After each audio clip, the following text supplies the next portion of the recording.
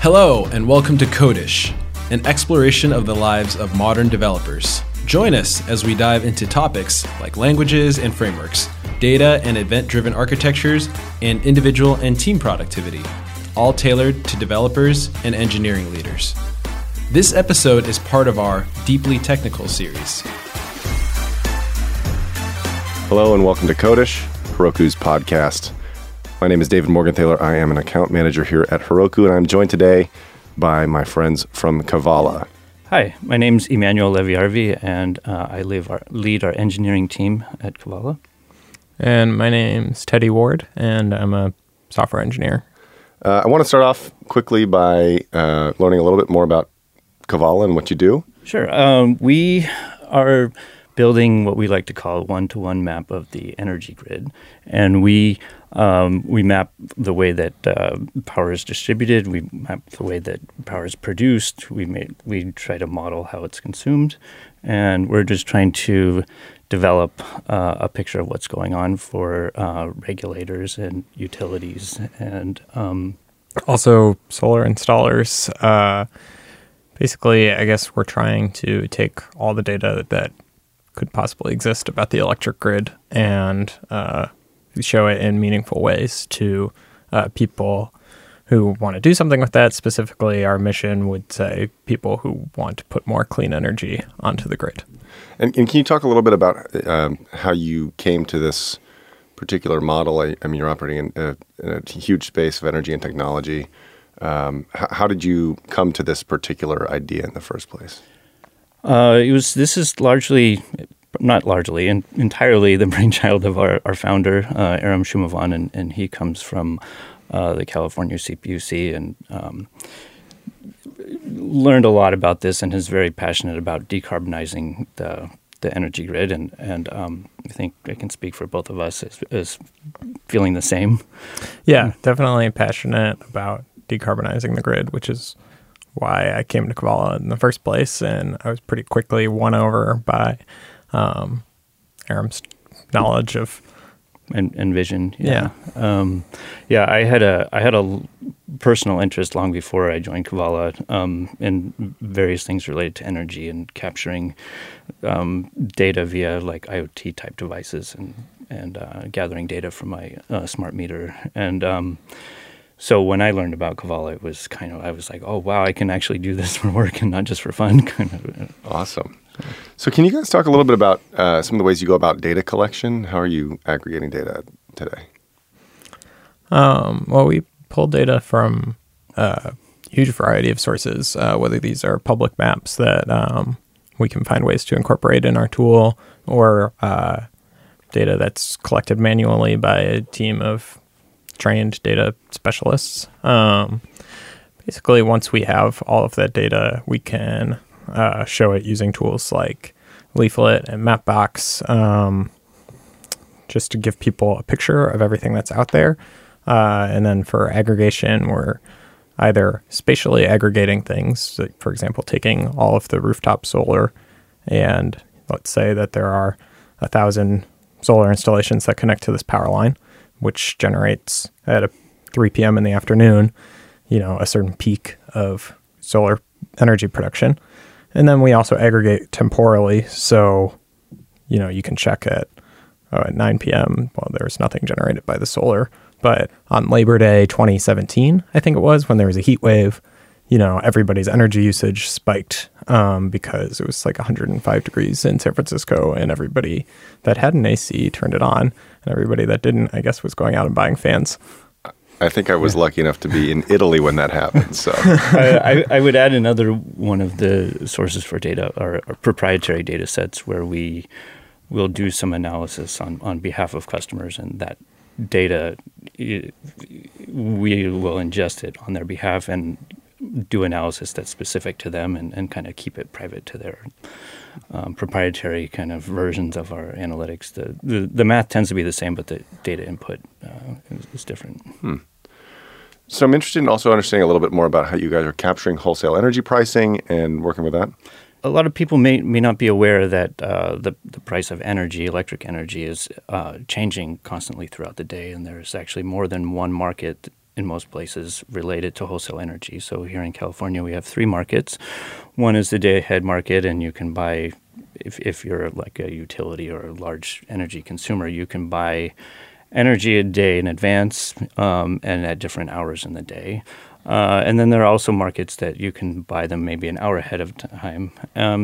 So the price of energy is changing not only over time, but it's also changing depending on where you are. So we could possibly have different energy prices here in San Francisco than you do further south on the peninsula. Marin may have different energy prices than we do in the wholesale market.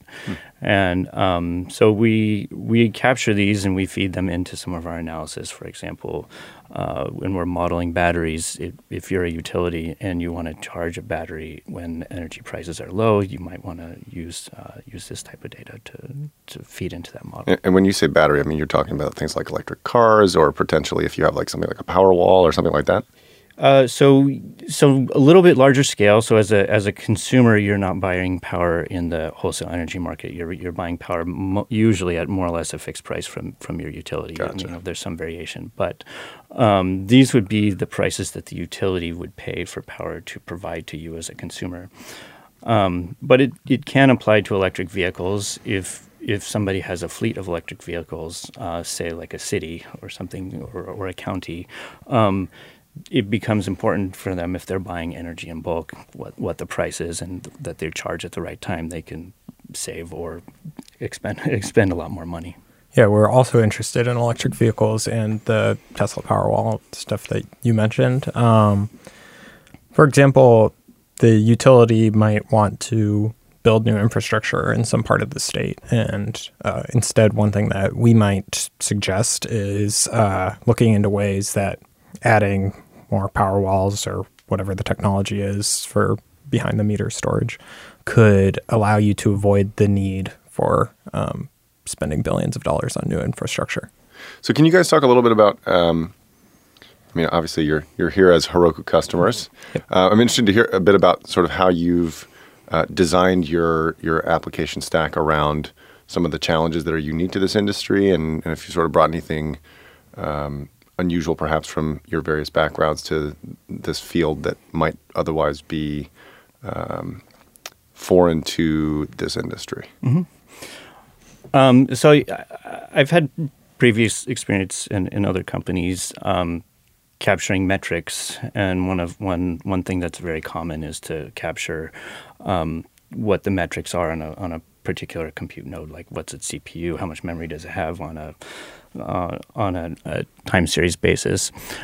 We found that these tools are extremely applicable to capturing things like wholesale energy prices, capturing, say, smart meter data, which we also capture meter from smart meters to do like modeling on how particular residents, like how much power they probably are using at a given time. We've also found that some of these things can be bursty, and it's really helpful to be able to spin up a bunch of like compute in Heroku. Say we need more, we can easily either auto scale it or manually scale it, depending on how we want to handle that. So say as we start capturing more and more smart meter data, we can have more and more like Heroku front ends. So it's been really fun to see how these tools that kind of, well, at least I've used in different contexts are really applicable to energy. I came from working at Google, actually on payroll timesheets, which isn't that relevant, except that it meant that I had experience with a lot of different Google Cloud tools, which we can now apply to an industry that is maybe slower to adopt new technology. The utility sector, I don't want to offend anybody, but it tends to be behind by a couple decades. That makes sense. A lot of large industries are like that, slow to move. As far as a couple other sort of bullet points about how you're capturing data, smart meters, feeders, rooftop solar, how do those all factor in? So all of these things are interconnected, and they can impact each other. So feeders are feeders. If in case you're not familiar, is the way that energy gets from, say, a substation to your house, more or less. And a feeder is a way of aggregating all of the energy consumption that a whole set of houses use. So feeders are very important to us because they're kind of like, they provide a way of collecting a lot of energy consumption into an aggregate.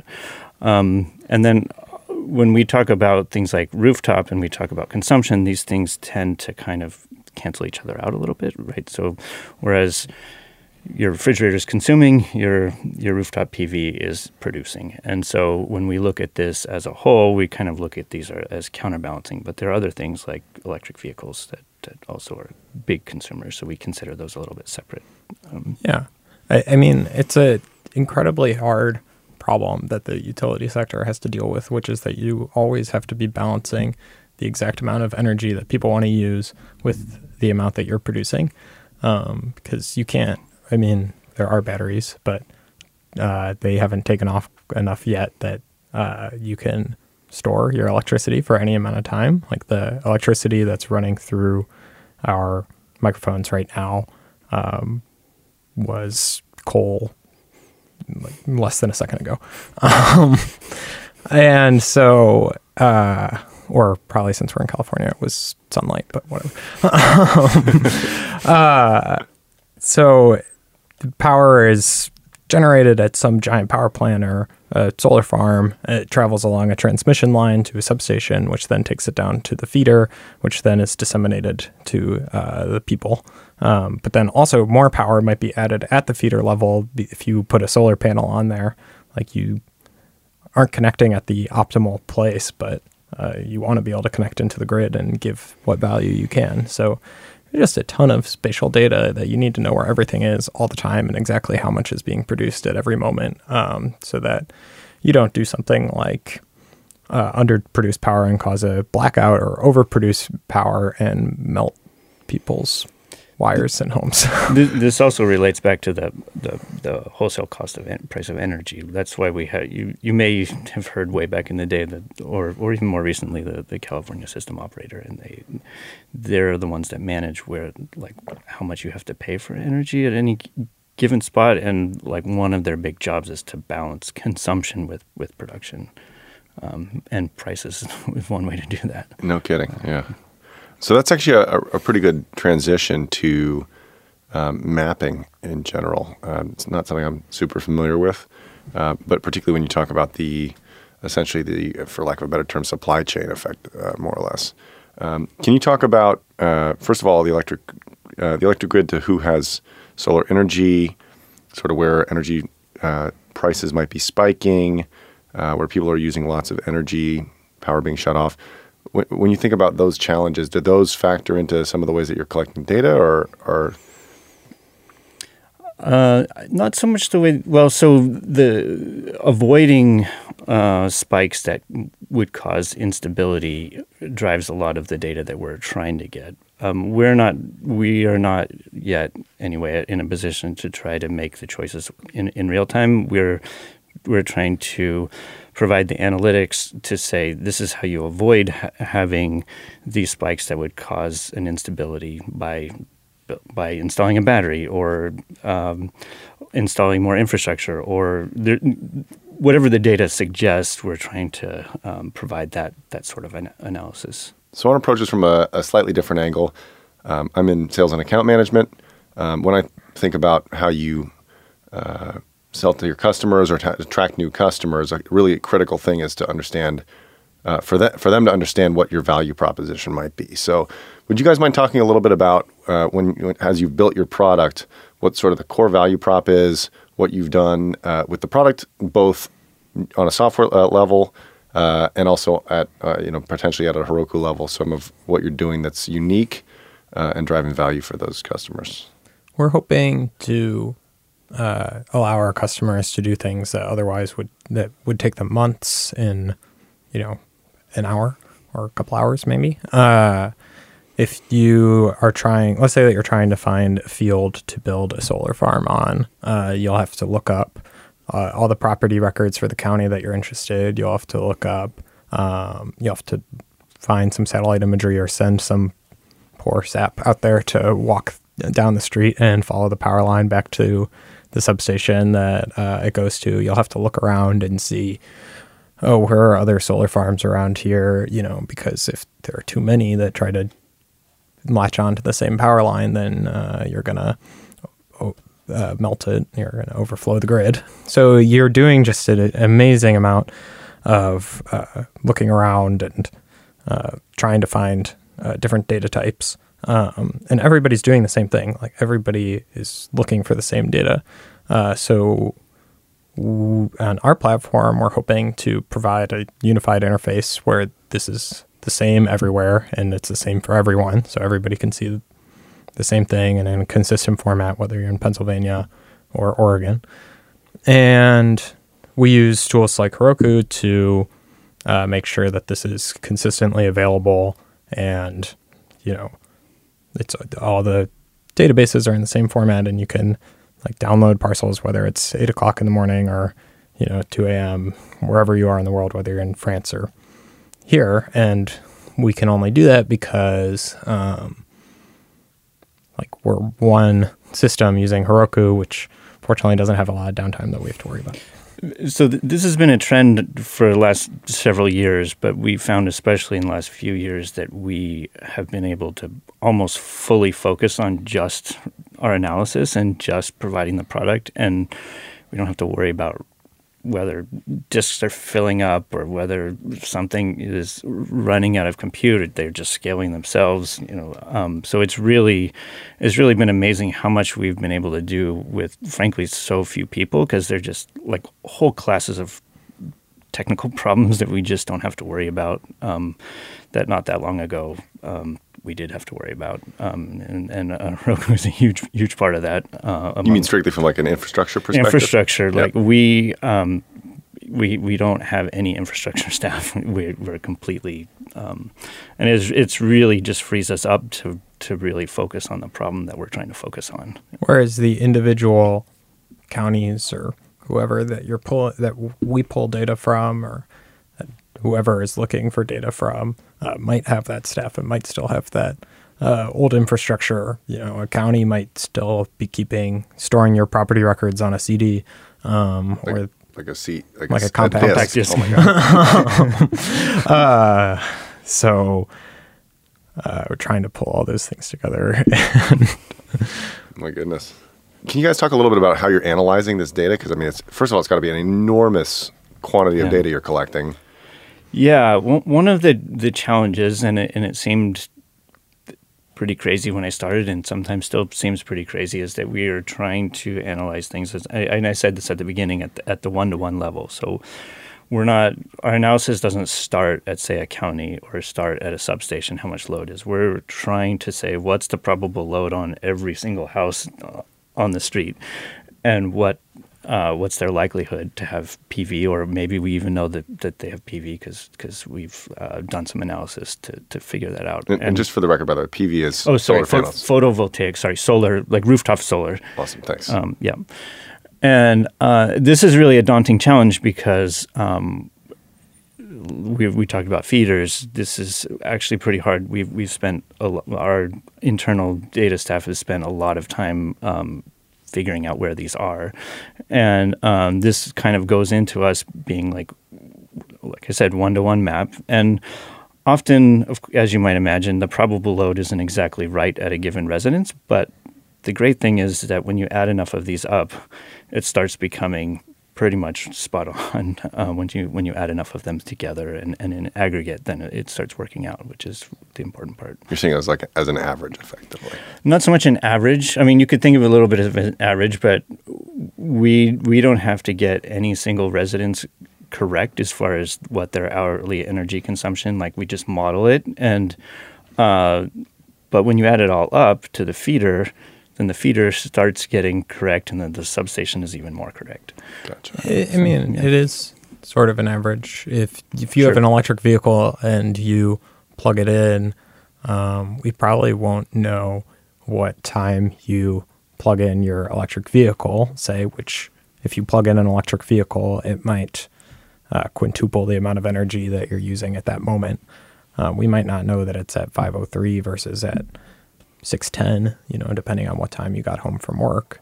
But if we know that 10% of the people in your neighborhood have electric vehicles and most of them are going to be getting home at a certain time, and we've trained on real data from our utility customers, then we can provide a glimpse as to what needs to be available at 6 p.m. most days. Gotcha. And I just heard you use the word trained. So is there some amount of machine learning going on here? Right. So that kind of, like I mentioned at the beginning, we have these kind of like siloed data sets, and they're like, they want us to answer a specific question. Can I build this substation here? And so we have the actual non-modeled data that we can answer that question specifically for them. But the math that says that we can use modeled data and run it through the same math for areas that it's less, it doesn't have to be quite as precise or quite as accurate, and we can use modeled instead of actual. And are these data sets strictly data that's being given to you by your customers, or what percentage of this is publicly available? Your individual usage data, to be clear, is not publicly available, and for good reason, because we don't want bad actors being able to attack everybody with a Nest thermostat or something like that. And we've done a lot of work into looking into how to privatize people's individual data. There might be publicly available data sets that's aggregated up at a very large scale. Like you might be able to look up, PG&E customers as a whole used this much energy last year. And you might be able to look up, where the power lines are in some cases or something like that.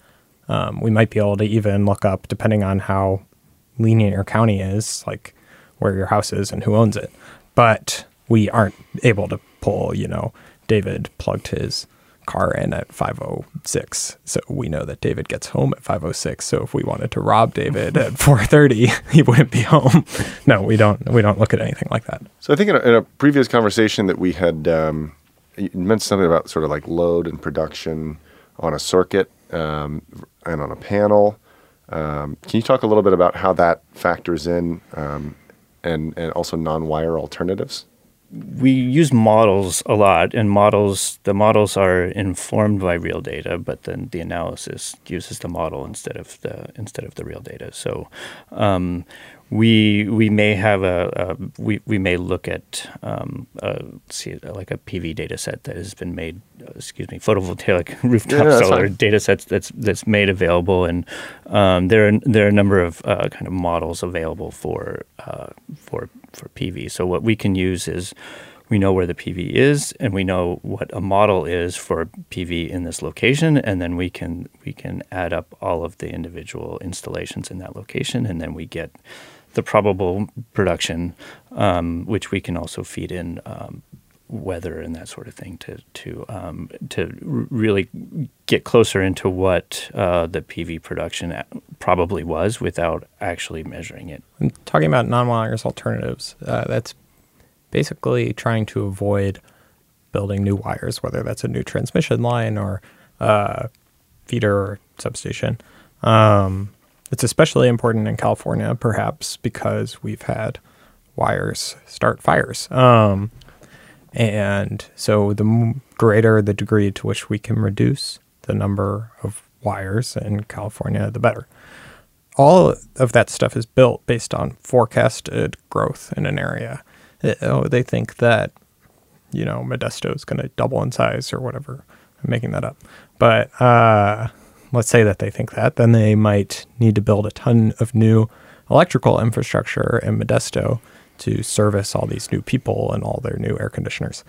So what you're saying is participate in the census. Yeah. That's not what I was saying, but yes. Yes. Our models are just sort of an alternative to the utility model, which is saying, this is going to grow by 10% next year. Instead, we're showing what we think it's going to be, and we're also saying, okay, but what if instead of building a new transmission line here, you gave people a subsidy or something to put solar on their homes? So effectively providing your customers with clearly actionable insights about what's going to be a good way for them to reach their customers in the best possible way with regards to energy needs as they can. Absolutely. Yeah. That's awesome. So yeah, I'd love to hear a little bit more now about, if you don't mind, talking about some of the tools you're using to make mapping software. Like how are you guys currently using Heroku? How does that all fit into this pie right now? So yeah, we have, I think, a pretty common, architecture for mapping information. We start with we have geospatial databases. We happen to use Postgres with the PostGIS for a lot of our geospatial data, and we run our API on top of Heroku, and we have our applications that are also on top of Heroku. And we found that this works really well for doing the maps, and it makes doing the types of geospatial queries that we do all the time really pretty effortless, assuming we have enough resources. And then our front end stack, as I think Teddy mentioned earlier, we use Leaflet for that, and that's worked out really well for us. On Heroku, we're able to quickly spin up new application front ends that can all use the same API. So, for example, our data acquisition tools that our specialists use to input new data calls Kavala's API, which is running on Heroku. And then we have a separate application also made on Heroku that shows all of the data to utility and regulators. And then we have another application that lets you self-serve. Let's say that you just want to pick one house and get its energy profile. That's a public application called Site Assessor that you can use to hit Kavala's API.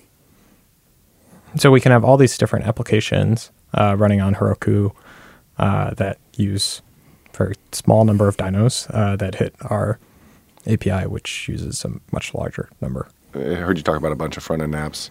The back end is also on Heroku. Are you also plugged into any other third-party services as well, or can you talk a little bit about that? Ton of them.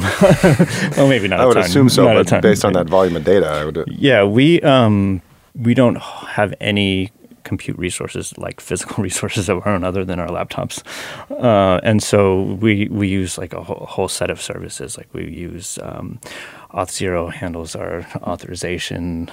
We have databases that are running in Google Cloud. We use AWS for a lot of stuff. We use a whole mix of services, and most of them do what we would have to hire whole teams of people to do to manage these sorts of things. So we've been able to build up our application much more quickly by kind of tying all these building blocks together. Huh.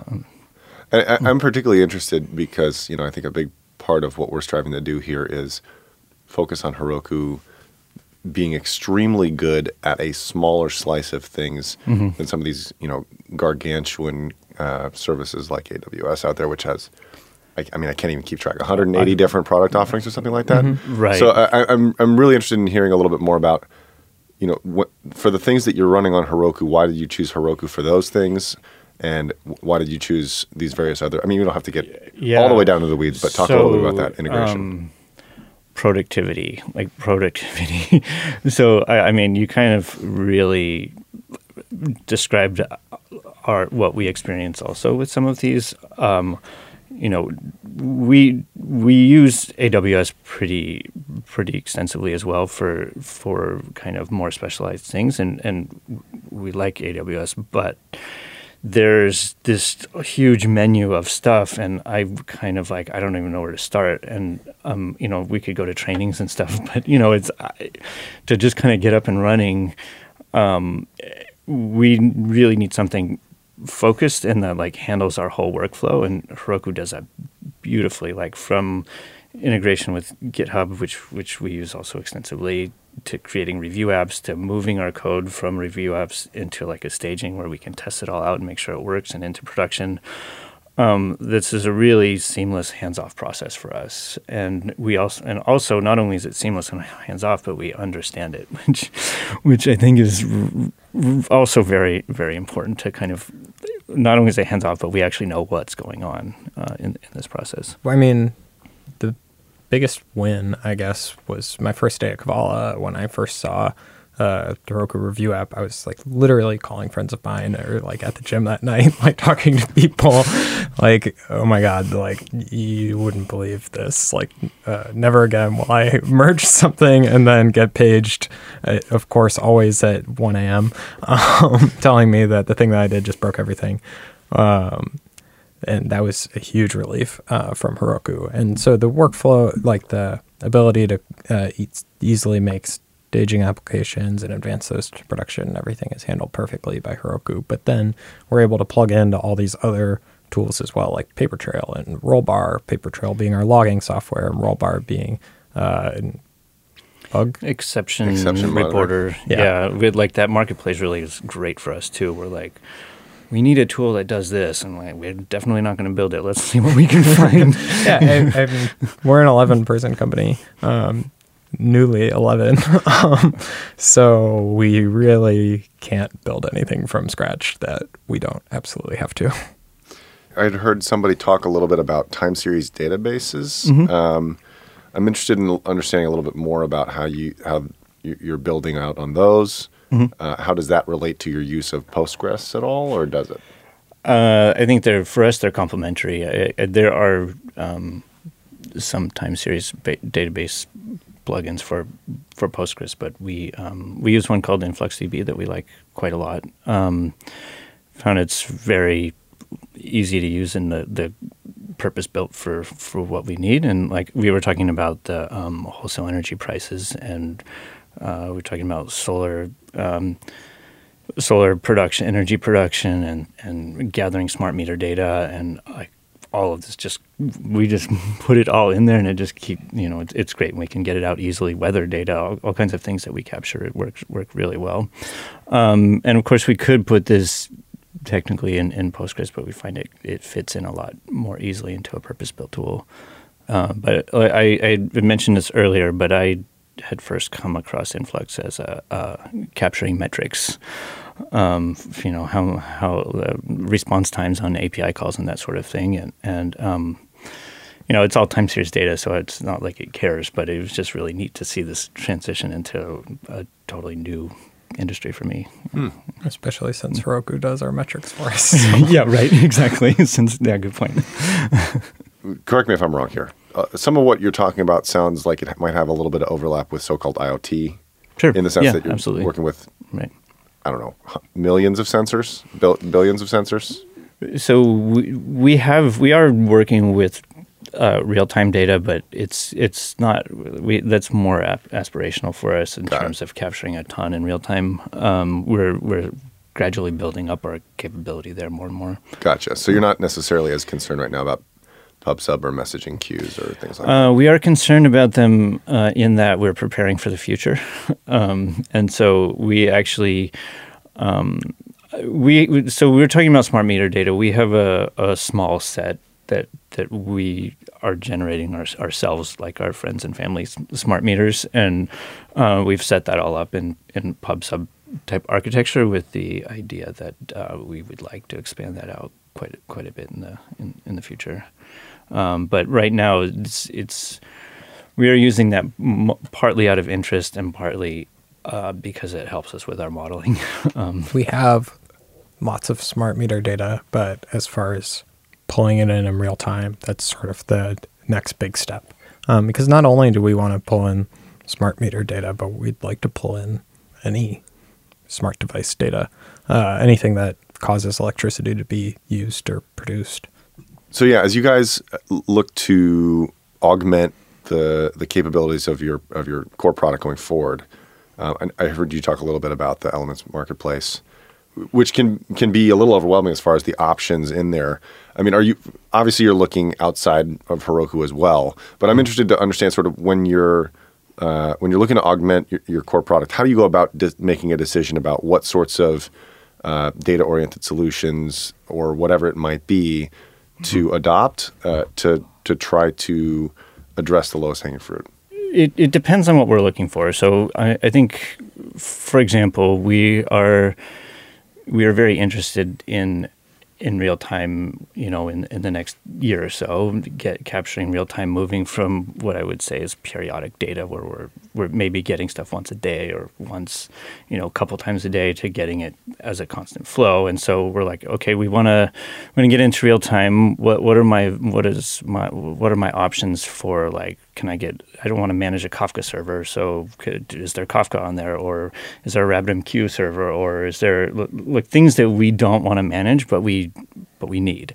And so usually we have an idea of the type of tool that we want, but we'll kind of do a survey on what's available, and then how much is it going to cost us, and how does it integrate with our tooling that we already are using, and can I figure out how to use this, relatively quickly, or is this going to be like I got to take a month to figure out how to use something, or go to some training. And so usually I would say I got it up and running quickly and without much fuss is a really big win for us, and that usually is the one that tends to kind of win unless there's some other problem with it.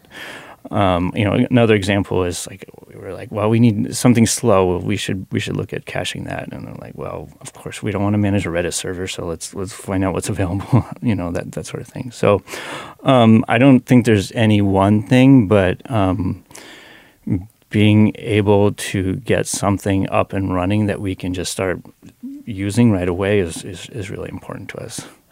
We have so many ideas coming into our team all the time for potential projects because we have so many ongoing projects right now. So basically, anytime that I see a post on Hacker News or something that tells me, or that says a best practice for something, we can find a way to apply that to our business. Or if I stumble across a new feature in Google Cloud or a new feature on Heroku, we try to find some way to apply that to some product that we're working on. For example, there was a beta thing on Google Cloud recently that was computer vision, auto ML, they call it, auto machine learning, and it just pretty much automatically did a bunch of computer vision for us. So pretty much as soon as I found out that existed, I was like, oh yeah, we're using this.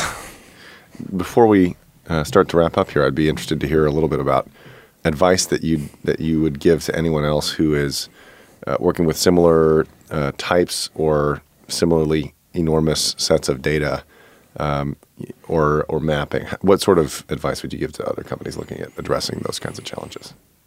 I don't know if this is actionable advice, but one of the most advantageous things about what we do is that we have a few customers that use our product a lot or extensively, rather than many customers who are just querying it a little bit. So we have a lot less load on our servers and everything, and a lot less load of customer relation management because, we might have a few dozen customers instead of a few dozen million. Yeah, that's absolutely helped us in terms of our customer support burden. We're able to handle, as developers, pretty much all of this customer support or like triage of bugs, just because we don't have 3 million customers or things that we have to do. So that's kind of a fortunate aspect. Yeah, I would recommend doing that if you can. In terms of advice, I think for a small company, I think the model of putting pre-built pieces together versus trying to build them yourselves, I think it's worked out well for us, and I can't really imagine any other way, whether you have a lot of customers or few, in building a full application with only a few people. Just strictly in terms of like speed to market, basically. Speed to market, right? Or speed to add new features, or speed to fix things that are broken. A lot of what we do, admittedly, is a reaction to some of my prior work experience, and I have experienced being paged because disks fill up, and I've experienced trying to fix something and didn't really know anything about it, and And I think those sorts of things make sense in a bigger organization, but when you're small, like we just don't have time to figure that out, and it's just a big burden lifted off of us to have, all these vendors basically take care of it for us, and that of course presents its own challenges when vendors have problems. But we've actually found it to be very reliable. We haven't really had much problem with one of the services that we rely on going down. You're saying with even one of them going down. So you might you might say, well, given how many different services that we use, even if one of them, even if they're all very reliable in their own right, collectively something might be always broken, and I think that's a legitimate concern. We just haven't really experienced it that much. Gotcha. Okay. So it almost sounds like a microservices of vendors. In a way. I think that's actually very, very apt. I think that there's this whole ecosystem of vendor microservices that are competing to provide very good services to us, and frankly, it's wonderful. It's I think that's a very correct way to put it. All right. Well, again, Emmanuel and Teddy, I really want to thank you guys for coming in and joining us today. And again, this has been Codish from Heroku. We look forward to seeing you guys for the next one. Thanks so much. Right, thank you. Thank you. Thanks for joining us for this episode of the Codish podcast. Codish is produced by Heroku, the easiest way to deploy, manage, and scale your applications in the cloud. If you'd like to learn more about Codish or any of Heroku's podcasts, please visit heroku.com/podcasts.